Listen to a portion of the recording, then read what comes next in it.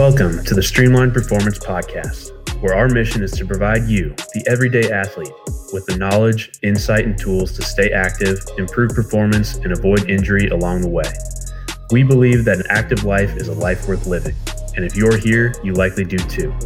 If you're ready to learn from the best doctors, coaches, athletes, and other leading experts in the ever-changing world of health and wellness, you're in the right place. Let's jump into today's episode. Hello, everybody. Welcome to the Streamlined Performance Physical Therapy Podcast. Dr. Ryan Spencer here. Today's hot topic is going to be low back pain. So I'm going to go on a little educational rant here about low back pain and talk about kind of common symptoms in the beginning, common movements that can help, common things you should be aware of, and just really all things low back pain, kind of low back pain 101, talking from my own clinical experience and my own personal experience as a fellow patient with low back pain issues, because I've had plenty of low back stuff in the past, a few bad injuries, a few minor things. So I'm well aware, not just from treating a ton of low backs, but also treating myself and having my own experience. So I want to just kind of talk through the basics so you guys can listen to this and have a better idea of what to do if you ever do, unfortunately, suffer from some acute low back pain. So we've almost all been there. You know, back pain is worldwide leading cause of disability from the latest research I've read. So it's a very common issue. A lot of people get low back pain. A lot of people twinge their back. And the biggest thing I see as a therapist is a lot of people, when they hurt their back, they don't really know what to do in those beginning stages. And more often than not, people are doing the wrong things, or they're just waiting for getting help. And then by the time, they start moving or start doing the right things, they've already wasted a few weeks, if not months, and they could have had relief a lot sooner. So let's go over kind of some examples about acute back pain flare-up, and some of this may sound familiar to you, and then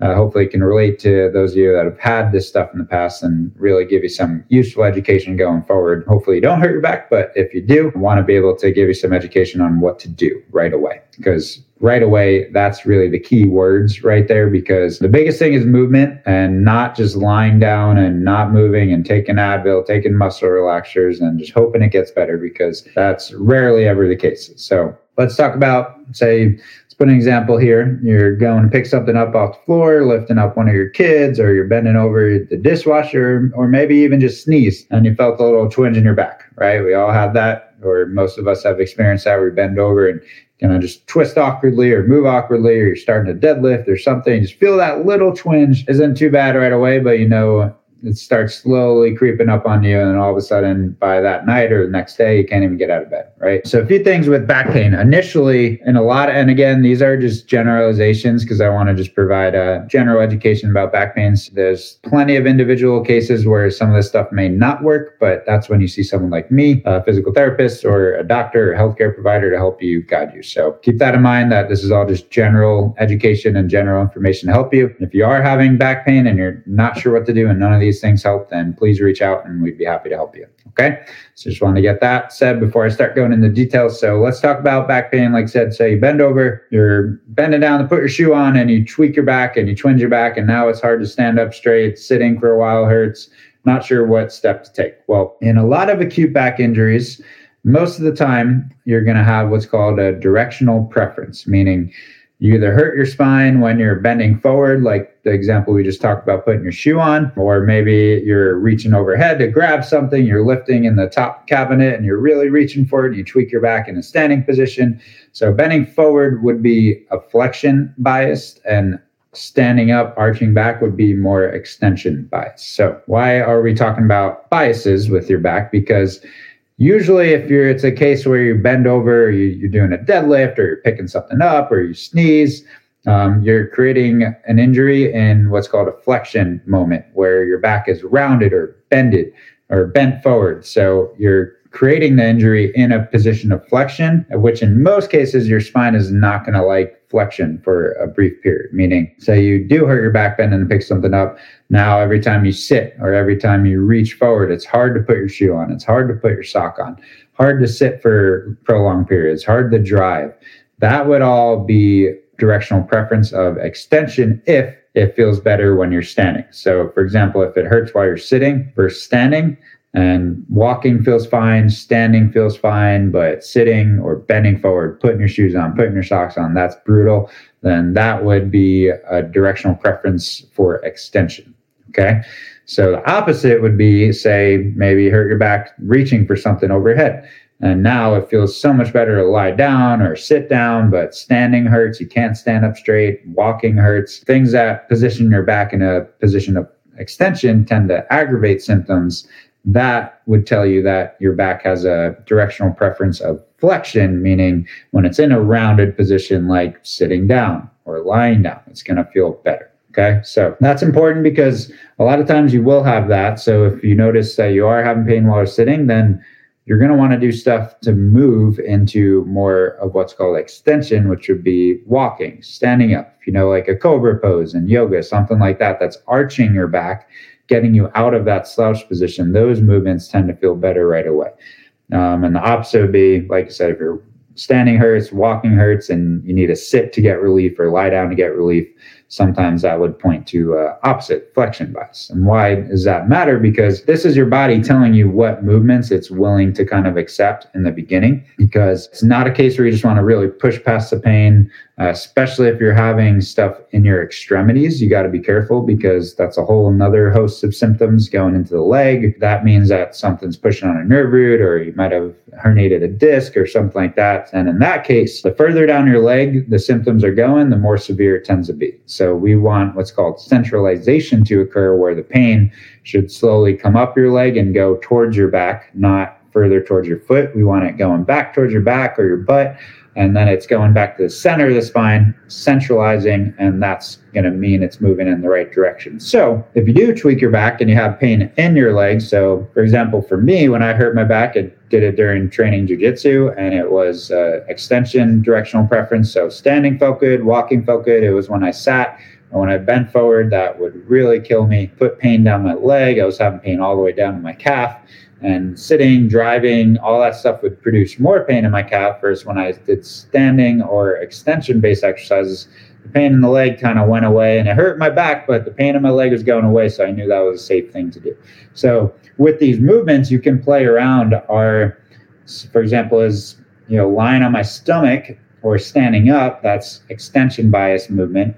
Does that give me relief? Does that help? Because then okay, I want to do things that arch my back or extend my back in the short term, because that's going to help alleviate the symptoms. Or the opposite, maybe it feels really good to lie down and do a crunch or a sit-up, and your spine's telling you it likes to round, it likes to bend. You want to do child's pose, you want to do a forward bend to alleviate tension.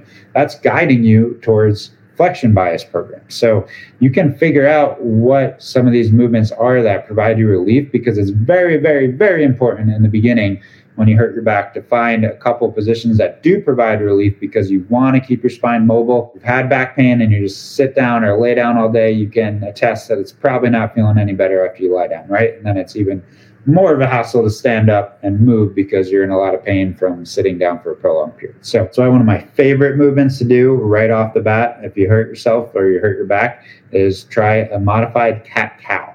So a cat-cow is a familiar yoga position to a lot of us, but you can make it a little more lower back specific, where instead of trying to really arch your upper back and do the full cat-cow, just try to stick your butt out and then squeeze your stomach to round your back, so you get the arching, the extension, and the rounding, which is the flexion.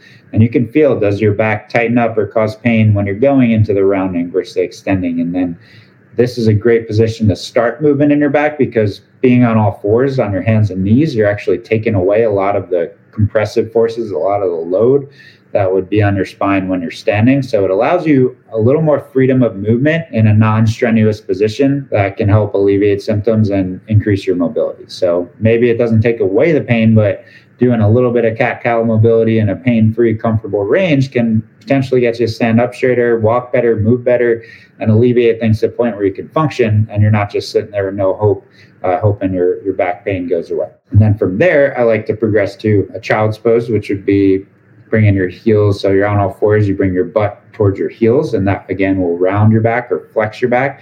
And then a modified cobra, where you could kind of do the opposite and bring your hips towards the floor so your back is arching, kind of like in a push-up position where your hips go towards the floor, so you create that arch in your back. That would be extension. So that would be a progressive extension stretch, and child's pose would be a progressed flexion stretch from cat-cow. So those are a couple things you can do right off the bat, but really movement is key. And unless you have a really bad extension or flexion bias rather, where it feels terrible to walk, you're getting all this nerve symptoms, even if it's painful a little bit and it's not going down your leg or not really making your symptoms worse, I would always encourage walking, swimming, just getting your body moving.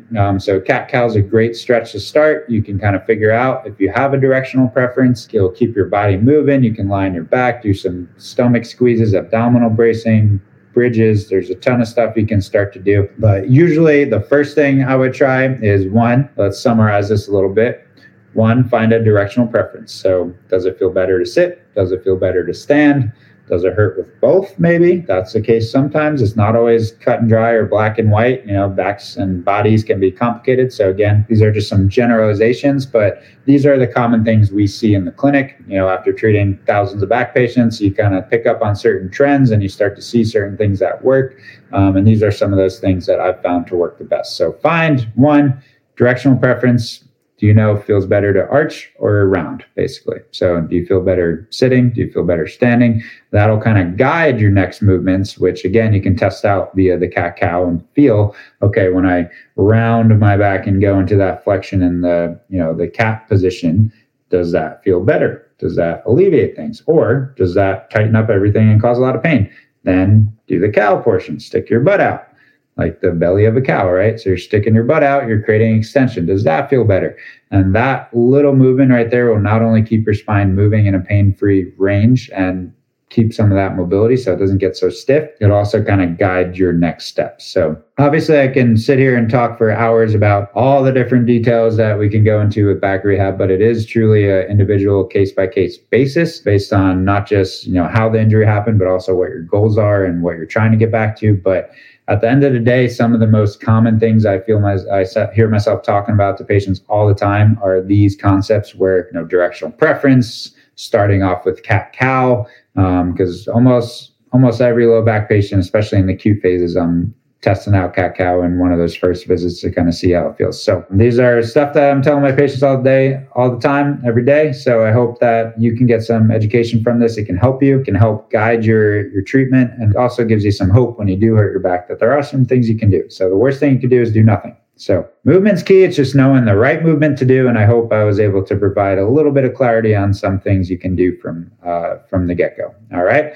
Well, thank you so much for listening. I hope this was helpful and educational for you guys. I'm going to be doing more of these where I just talk about common things that I find myself telling patients all the time so I can get out in the world and hopefully help some of you guys out. All right. Well, if you have any questions, let us know. Again, if you do have some back pain, especially if there's leg symptoms, I would reach out to a therapist or doctor right away and get some help. We would be happy to help you. And I hope you all stay healthy, stay moving, stay fit, stay active, and have a great day.